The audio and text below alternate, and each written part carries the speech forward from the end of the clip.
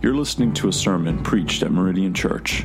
For more information about Meridian Church, visit meridianchurch.com.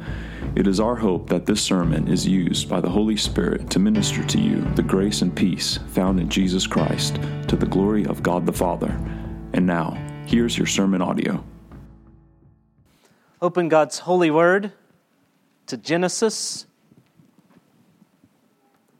Genesis chapter 8 and verse 20 through chapter 9 and verse 17. Genesis 8:20 through 9:17. Then Noah built an altar to Yahweh and took some of every clean animal and some of every clean bird and offered up burnt offerings on the altar. And when Yahweh smelled the pleasing aroma, Yahweh said in his heart, I will never again curse the ground because of man, for the intention of man's heart is evil from his youth. Neither will I ever again strike down every living creature as I have done. While the earth remains, seed time and harvest, cold and heat, summer and winter, day and night shall not cease. And God blessed Noah and his sons and said to them, Be fruitful and multiply and fill the earth. The fear of you and the dread of you shall be upon every beast of the earth and upon every bird of the heavens, upon everything that creeps on the ground and all the fish of the sea. Into your hand they are delivered.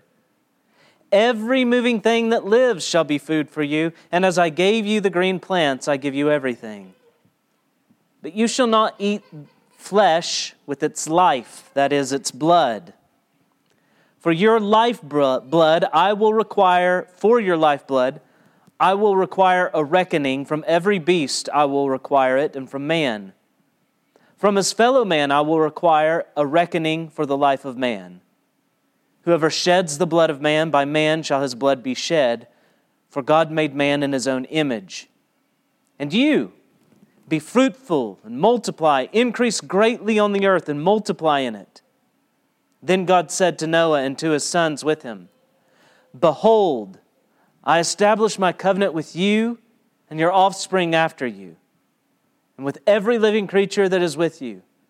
The birds, the livestock, and every beast of the earth shall be with you, of the earth with you. As many as came out of the ark, it is for every beast of the earth.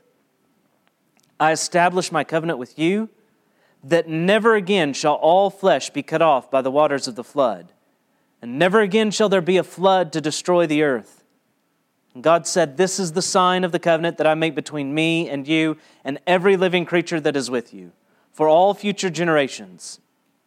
I have set my bow in the cloud, and it shall be a sign of the covenant between me and the earth.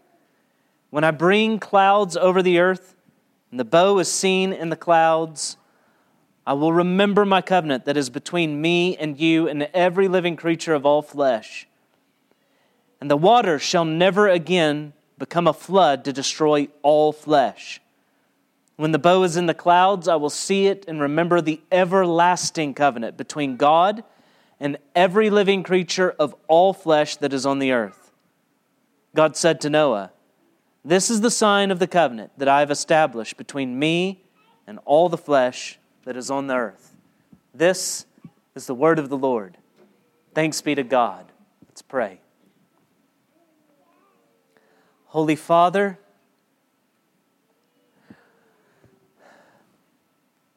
forgive us that we sin so much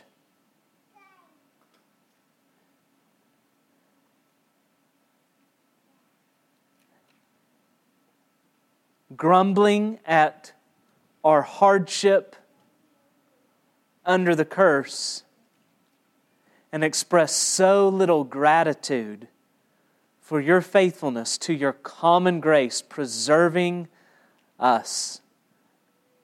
And we fail to express gratitude for the great grace that is. And then on top of that, you've shown us grace and mercy and made us a new people in Christ. And so, Father, stun us with the glory of your common grace toward all creation in Noah, that Christ might be exalted so much higher in all that comes to us through Him, in your saving grace. Grant your Spirit now to take these truths to our hearts and conform us to His image, in whose name we pray. Amen. Every day of humanity's existence is full of complaint for the curse come from man's disobeying the covenant of creation or the covenant of works, while little gratitude is shown for His covenant faithfulness to the Noahic covenant that preserves creation despite our continuing sinfulness. We complain about the curse we've merited and offer little to no thanks for the faithfulness of God, for the rainbow that hangs in the sky. The Noahic covenant might be the most unappreciated covenant in all of God's dealings with man by those who are bound by those particular covenants. Think of all bound by the Noahic covenant and the response of those towards it. It's one of little thanks. At least mankind recognizes the covenant of creation, in a way, by our continually grumbling at the curse that's come because of it. But the Noahic covenant is just ignored altogether. It's unacknowledged. All that is now is because of God's faithfulness to this covenant.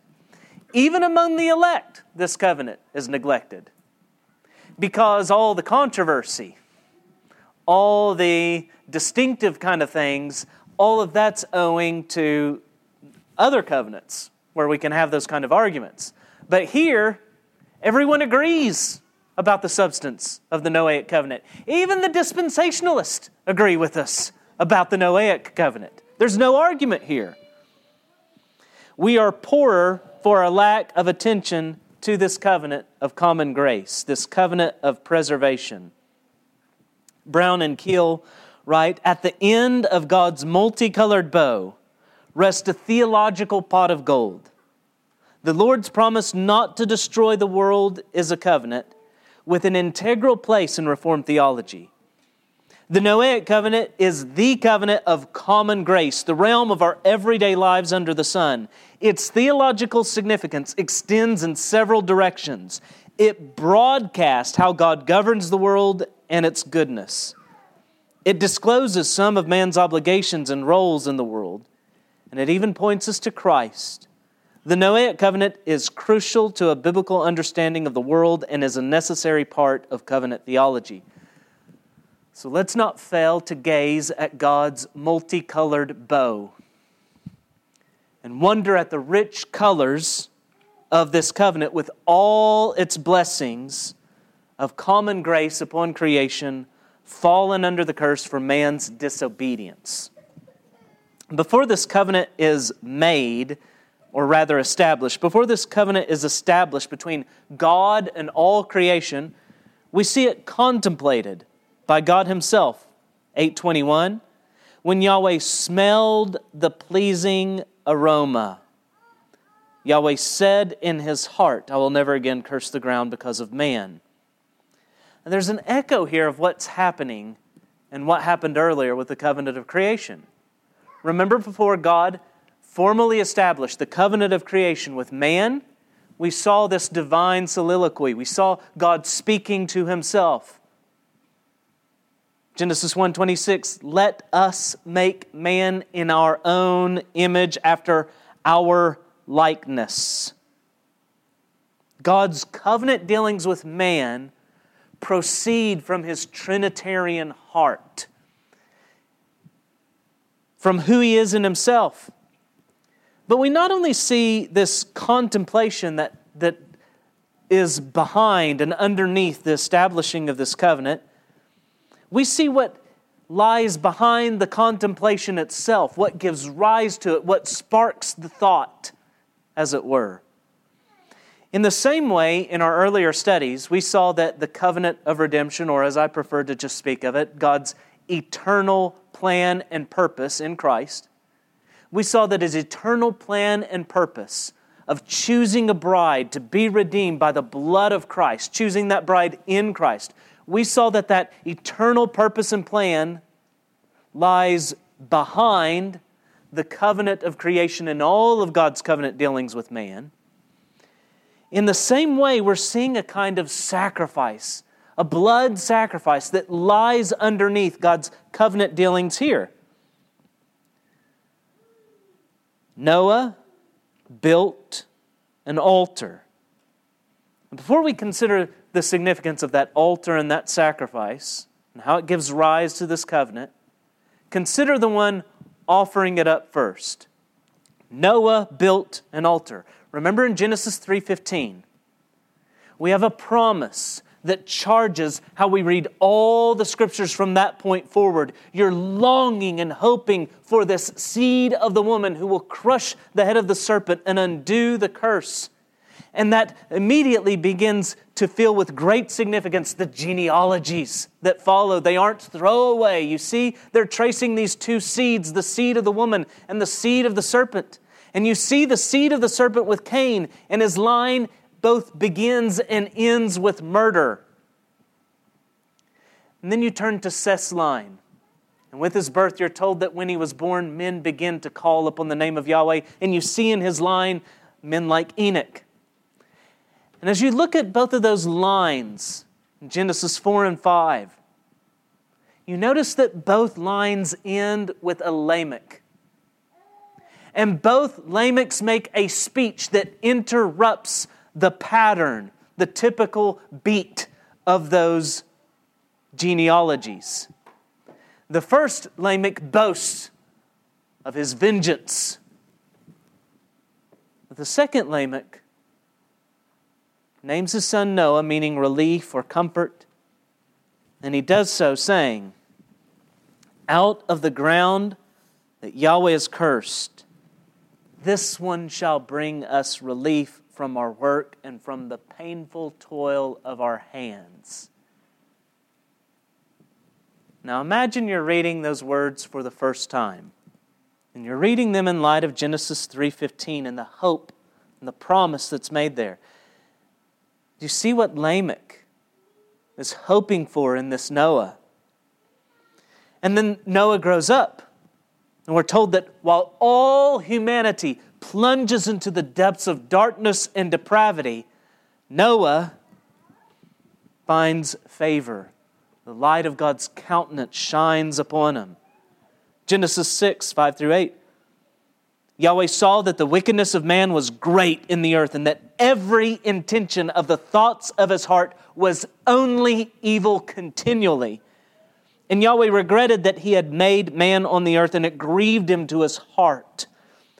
So Yahweh said, I will blot out man, whom I have created from the face of the land, man and animals and creeping things and birds of the heavens, for I am sorry that I have made them.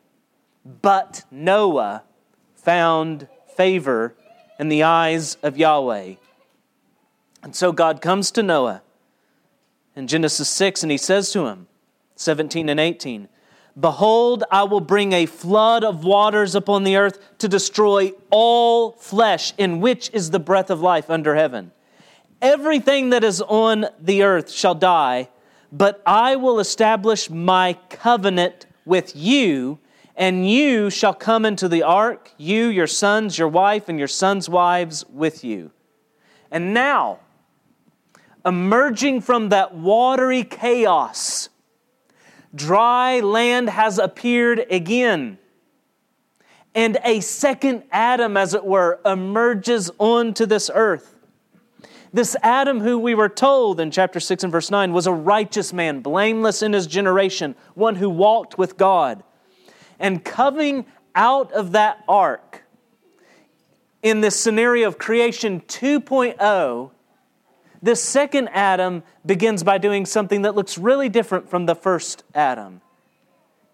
Noah built an altar. Now, we saw Cain and Abel offer up sacrifices already.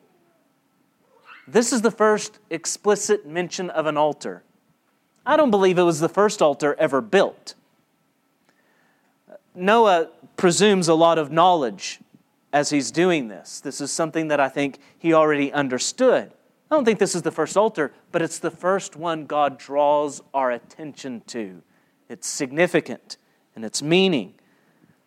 This second Adam, the head of a new humanity, is offering up this burnt offering, and we're told that in Yahweh's nostrils it was a pleasing aroma, and it is upon smelling that pleasing aroma that Yahweh says, I will never again curse the ground because of man, for the intention of man's heart is evil from his youth. Neither will I ever again strike down every living creature as I have done, while the earth remains seed time and harvest, cold and heat, summer and winter, day and night shall not cease. There's a causality here. When Yahweh smelled the pleasing aroma, Yahweh said in His heart.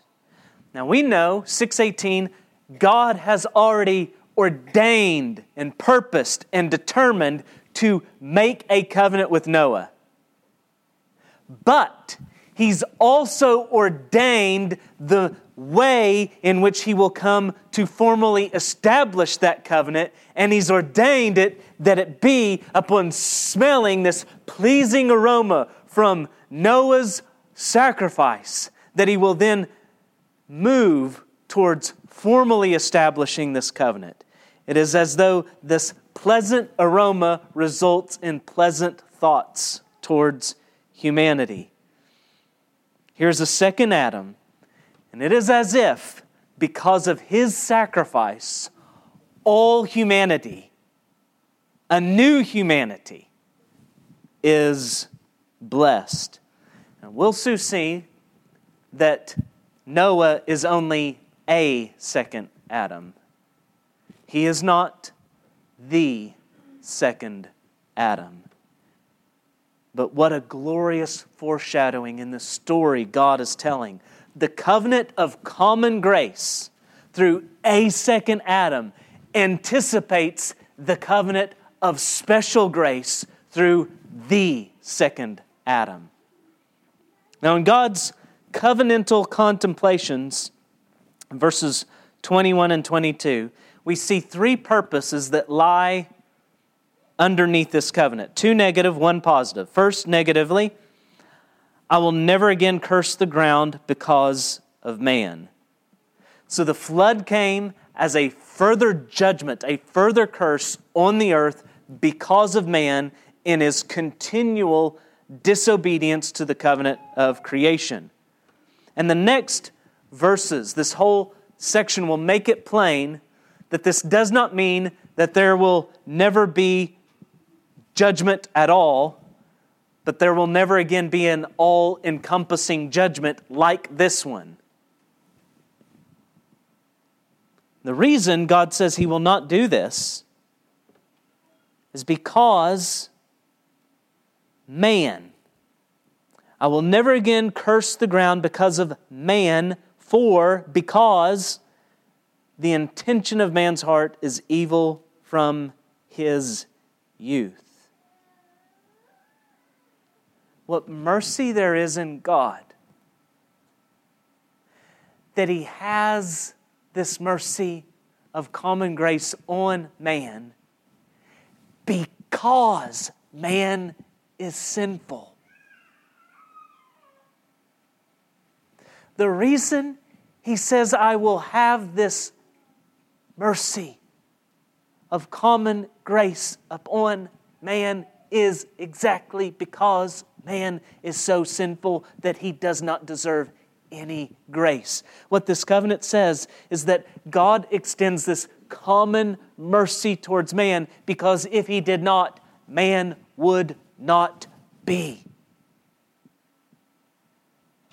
All of our days on this earth, even as it remains under God's curse, are days full of His patience and long-suffering. They are days of God's checked hand, His pulled punches, His immeasurable mercy to us hell-deserving sinners. We call this His common grace, but it is uncommonly amazing. There's nothing common about it at all in its quality. It's common simply in its quantity. It stretches over all creation. A flood of wrath that we deserve has been replaced by a flood of grace that we do not deserve. And the striking thing is that grace comes precisely because of our sinfulness. And second, negatively, God says He will not strike down every living creature. Man was a steward king. When he fell, that under his feet fell with him under the curse. And so God insulates with this Noahic covenant, He insulates creation from her steward's stupidity. He insulates creation from further suffering, such judgment because of man's sin. And then third, positively, God promises the stability of creation while that creation endures, verse 22. As long as there is an earth, there will be a day when it's made new. But as long as there is an earth, there will be an earthness to it. Seed time and harvest, cold and heat, summer and winter, day and night shall not cease. And now we come to chapter 9, and we switch from God self-speaking to His speaking to man, and He speaks a lot.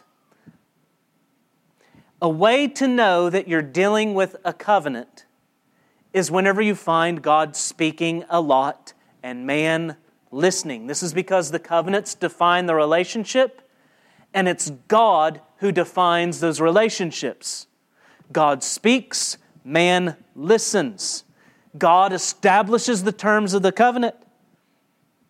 And this is why it's so appropriate that we refer to the Scriptures as the Old and New Testaments. Not every instance, whenever you're reading through the Scriptures, is God making a covenant or establishing a covenant, but these are all of them God's covenantal words. They are words dealing with His people in relation to the covenants He has established. These are God's covenant words. He is speaking. May we listen. God's covenant words to Noah here are very familiar and yet very different.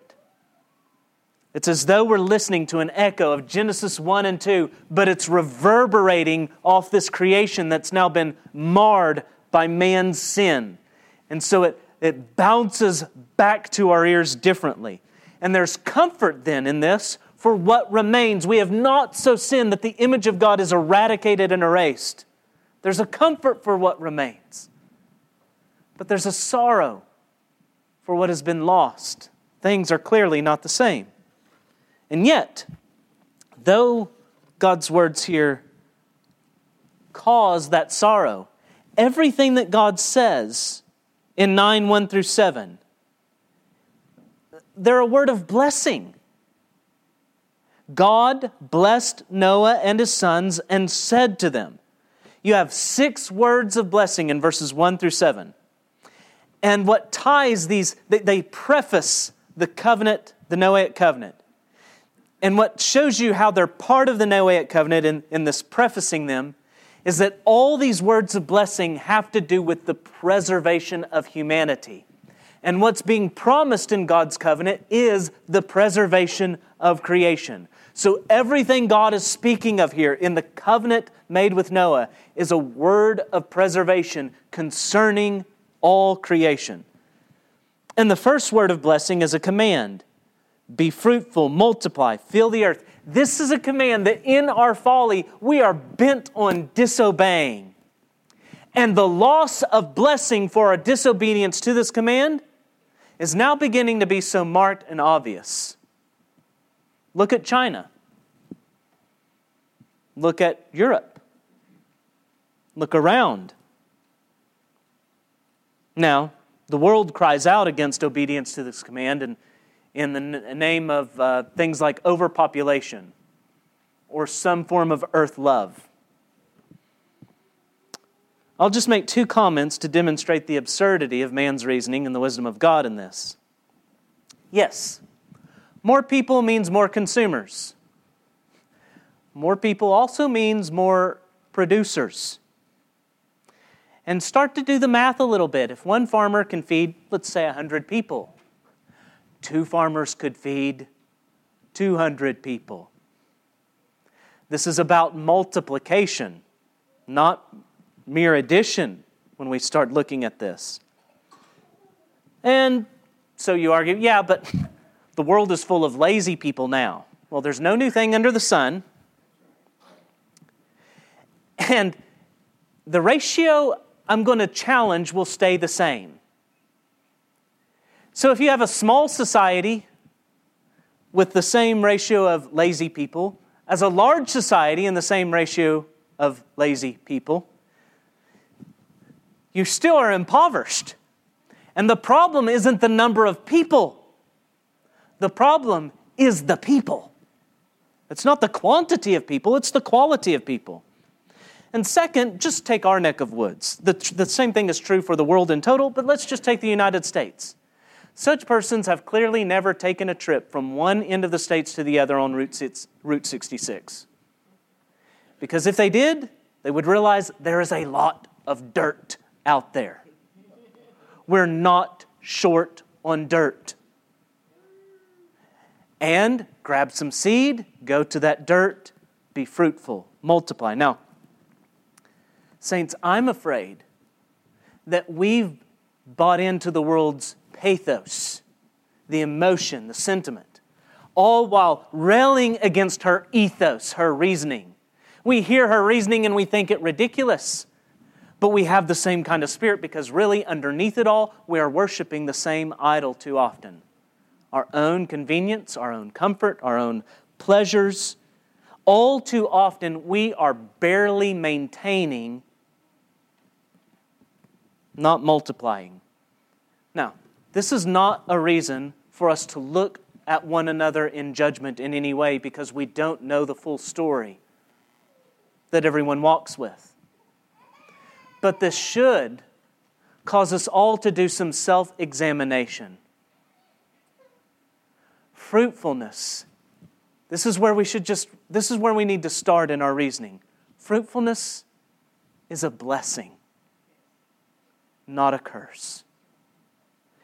And where that blessing is shirked, where this command is not gladly obeyed, the loss of blessings will become apparent on a people. And second, there is a word of promise, 9 and verse 2. There is a fear and a dread of man that now marks the living creatures that man was given dominion over, whereas before you sense that there was respect. As the animals are paraded before Adam and he names them, now the relationship is one marked by fear. There's a loss here, but this loss is for man's protection. In creation gone awry under the curse, nature red in tooth and blood. Praise God that there is this mark of fear of the living creatures in regards to man. And this also speaks to the hope of man's salvation because God promised, I will put enmity between you and the serpent. It speaks to the hope of the one who will destroy the curse and set creation back in proper order. Third, a further reason for this fear that's between man and the living creatures is the word of provision that's given in verse 3. They're now food. Now it's debated by some, but I think it's pretty clear and certain from the text that prior to this point, man was a vegetarian. Because in the covenant of creation, you have God saying, every green plant and every tree bearing fruit I've given you for food. And now at this point, you see the echo once again. Every living creature I've given to you for food. Things have happened with creation. Things are radically altered and changing under the curse so that man's constitution and diet are even affected by this. And also just note at this juncture, this is This is critical for understanding something of our relation to the Mosaic covenant later on, but at this point, you notice there are no dietary restrictions on creatures. Eat them all under the covenant made with Noah. Fourth, there is a prohibition. And just like with the covenant of creation, the prohibition concerning what man can eat relates to life and death. If you eat of the tree of the knowledge of good and evil, you shall surely die. And as soon as your eyes are directed toward that tree in the midst of the garden, you're also thinking of the tree of life that's in the midst of the garden. And now you're told of this dietary restriction that has life and death connotations to it. The flesh of living creatures is not to be eaten with its life because that is with its blood, that is its life. And this language would have been charged with significance to Moses' original audience. Remember, the people who are reading this are the very people whose lintels had been marked with blood of a substitute lamb given in their place, that they partook of. This blood that marked them. These are the very people who had the blood of the covenant sprinkled on them at Sinai, whose worship now, the instructions for their worship are loaded with instructions concerning sacrifices and offerings and blood. Key to understanding all of this is that these people, probably before they read these words that you're reading, had already heard these words from Leviticus 17:11. If anyone of the house of Israel or of the strangers who sojourns among them eats any blood, I will set my face against that person who eats blood and will cut him off from among his people.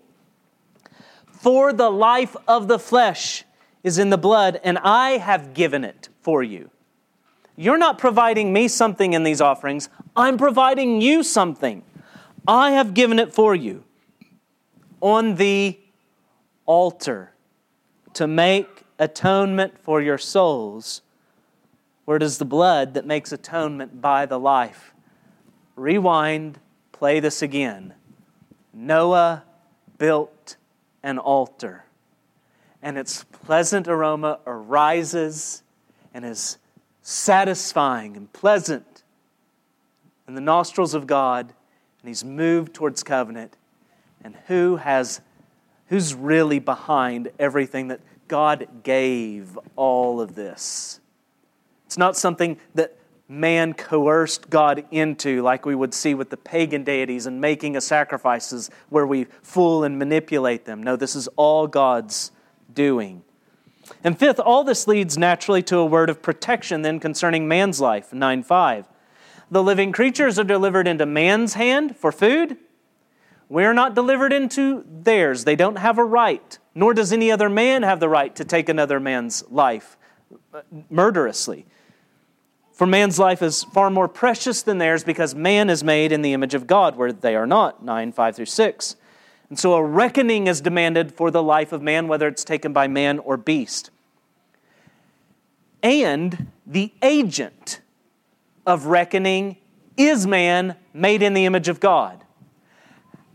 If man can't murder, then how can man execute? Well, it's because man is made in the image of God. God has that authority. One man exercised it unrighteously without God's permission, and another man made in God's image may, under his authority, exercise that righteously. Now, such thinking is thought inhumane, barbaric by so many today, but this is a grace of preservation. C.S. Lewis wrote a brilliant essay titled The Humanitarian Theory of Punishment. It's a must-read. It's not a long read. Everyone should check it out. It's probably the easiest way for you to get a hold of it is a collection of essays published as God in the Dock. But if you've got any of his essay collections, check them first before you buy that. It might be in there.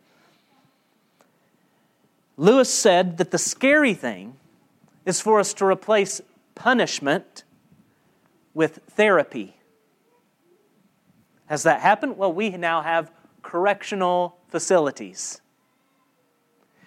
Because when you replace punishment with therapy, there's a limit on punishment. the punishment fits the crime.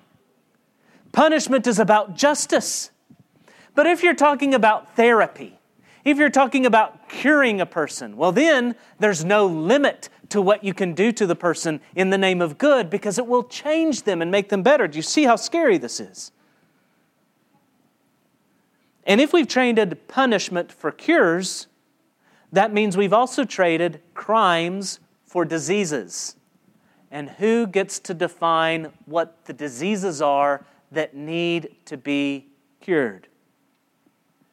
Mick alluded to persecution. This is the kind of nomenclature in which persecution will be shrouded. Christians are a disease. They're a liability. They harm society. They arouse anger and violence. And they need to be cured and educated by the state. Such a system of correction in the hands of a tyrant is horrifying. And so Lewis wrote, to be cured against one's will and cured of states which we may not regard as disease is to be put on a level with those who have not yet reached the age of reason or those who never will, to be classed with infants, imbeciles, and domestic animals, but to be punished, however severely, because we have deserved it, because we ought to have known better, is to be treated as a human person made in God's image. Here, on the other side of the fall, on the other side of the flood, where man's intention is only evil continually, this is a preserving grace, that this fundamental principle is engraved on our hearts, that we recognize righteousness and justice as demanding an eye for an eye, a tooth for a tooth, a life for a life. All because of the high dignity of man bearing the image of God. And finally, sixth, the first command is repeated again. It comes to you in a fresh light, though, 9:7, be fruitful, multiply, once again. You sense that man is not meant to be about eradicating and erasing the image of God on this earth, but multiplying and filling the earth with that image. These blessings are all blessings of preservation. And where these blessings are refused and not received, humanity perishes and returns to the dust. Do you not see this? Can you not look? It's this simple. Look at nations and peoples. And where they ignore these 6 words of blessing, you will see a people or a nation going the way of the dust. And where you see a nation or a people where children are thought of as a blessing and the family is appreciated, and there's justice, it's just that simple. If you have those 2 things, that is a people who will flourish. Because those things are blessed already. And this brings us to the formal establishment of this covenant now, in verses 8 through 17. God's covenant of universal common grace on fallen man and all creation. God establishes His covenant with Noah, verses 8 through 11, that He will never again cut off all flesh and destroy the earth by a flood. And as a sign of this covenant, He hangs His bow in the cloud, 9:12 through 13. Now, signs signify. They stand in the place of the covenant itself and picture it. And there are 3 covenants that are explicitly said to have a sign in the Pentateuch. In the Abrahamic covenant, you have the sign of circumcision. And in the Mosaic covenant, you have the sign of the Sabbath. And those signs are not arbitrary. They have significance. They signify the covenant itself. To Abraham, whom you're waiting for his offspring to be heirs of all the promises, you have given the covenant of circumcision. And to the Hebrews, delivered out of their hard bondage in Egypt, you have the covenant sign of the Sabbath, of rest. Now, what's the significance of the bow? Well, yeah, it comes out after it rains, but is that as far as it goes? Is that all that means? Only a few times in the Old Testament is this Hebrew word used to refer to a rainbow at all. The other two being in Ezekiel. The majority of the time this word is used, it references a battle bow, a warrior's bow. The same bow, kind of bow, a battle bow, is being spoken of in Habakkuk 3, 9 through 10. And the language that accompanies the use of God's bow there is striking. You stripped the sheath from your bow, calling for many arrows. Selah. You split the earth with rivers. The mountains saw you and writhed. The raging waters swept on. The deep gave forth its voice. It lifted its hands on high. God has hung His bow in the cloud. He's hung it, as it were, on the mantle of His creation. It's no longer in His arms, pointed downward towards man in judgment.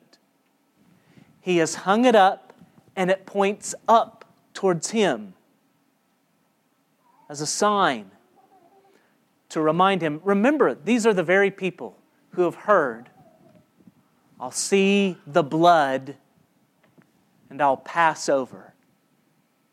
And now they're reading that much earlier God made this covenant and said to Noah, I will see the bow and remember my covenant. An everlasting covenant. This covenant, while it's everlasting in duration, universal in scope, is limited in depth.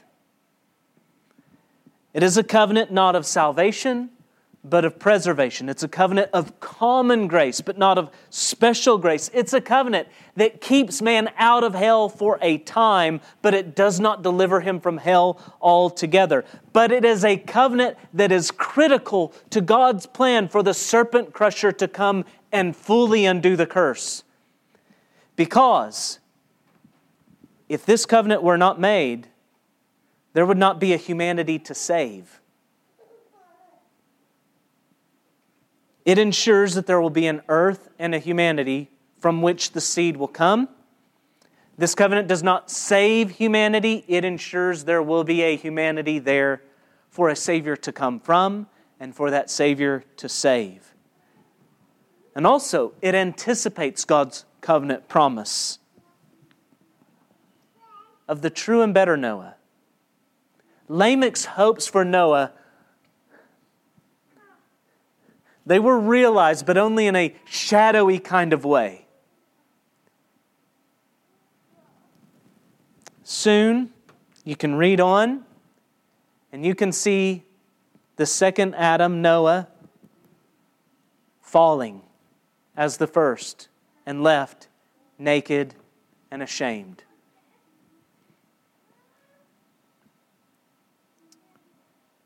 Here we see only a second Adam, not the second Adam. Creation here was washed of sinners, but we don't see sinners washed of their sins. Creation was cleansed of its sinners, but there is not a creation cleansed for cleansed sinners, all things made new, the curse washed away. But now, saints, we're privileged to gaze upon the second Adam, the true Noah, who brings relief, who built the ark of our salvation using only 2 timbers, 3 nails, and the pitch of his wood, the pitch of his blood. All who take refuge in the ark of His cross are borne safely through the flood of God's wrath. His sacrifice, His offering ascends to the Father, and it so pleases, it so placates, it so propitiates the Father that it establishes an eternal and everlasting covenant, not merely to preserve this earth under its curse, but to redeem a new humanity and a new creation. Sinner, don't trust simply in the promise made to Noah of God's patience and long-suffering. Look to Christ and know His covenant love and favor as a bridegroom has for his bride, an eternal I do of knowing His love and favor. Trust in His sacrifice to make a new humanity. Look to Christ risen and trust in the hope of all things being made new. God will not simply preserve you for a time. He will forever love you as the bridegroom is loved of her bride, Jesus Christ. Let's pray. Holy Father, grant repentance, we plead, with any sinner present that only knows your covenant faithfulness in Noah, and open their eyes to behold Christ and to throw themselves in trust on the promise you made at the cross. For the new covenant blood of Christ to be sprinkled on them and wash them clean from their sins. And grant them boldness to share that with us today, that we might rejoice with them. Well, Father, for your saints, I pray our hearts have been lifted up to rejoice at this common grace that we walk in all of our days, that preserves humanity, that it will give us wisdom in thinking about how humanity is best blessed and lives unto you. And we would be a salt and light in our obedience to these blessings that you pronounce here. But Father, also, because of seeing your rich grace here,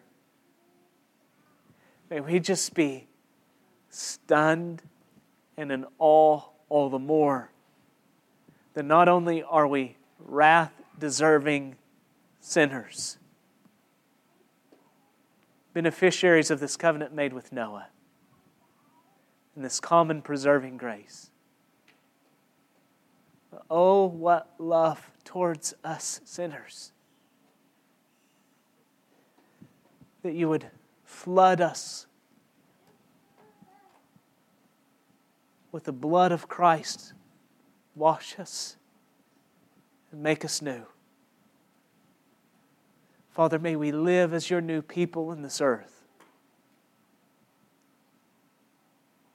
to the glory and praise of your name, the name of Christ. Send your Spirit that it may be so. We plead this in the strong name of Jesus. Amen. Thank you for listening to this sermon audio from Meridian Church. Please feel free to share this resource with others. We only ask that you do not alter the content in any way. Again, you can find more resources at meridianchurch.com.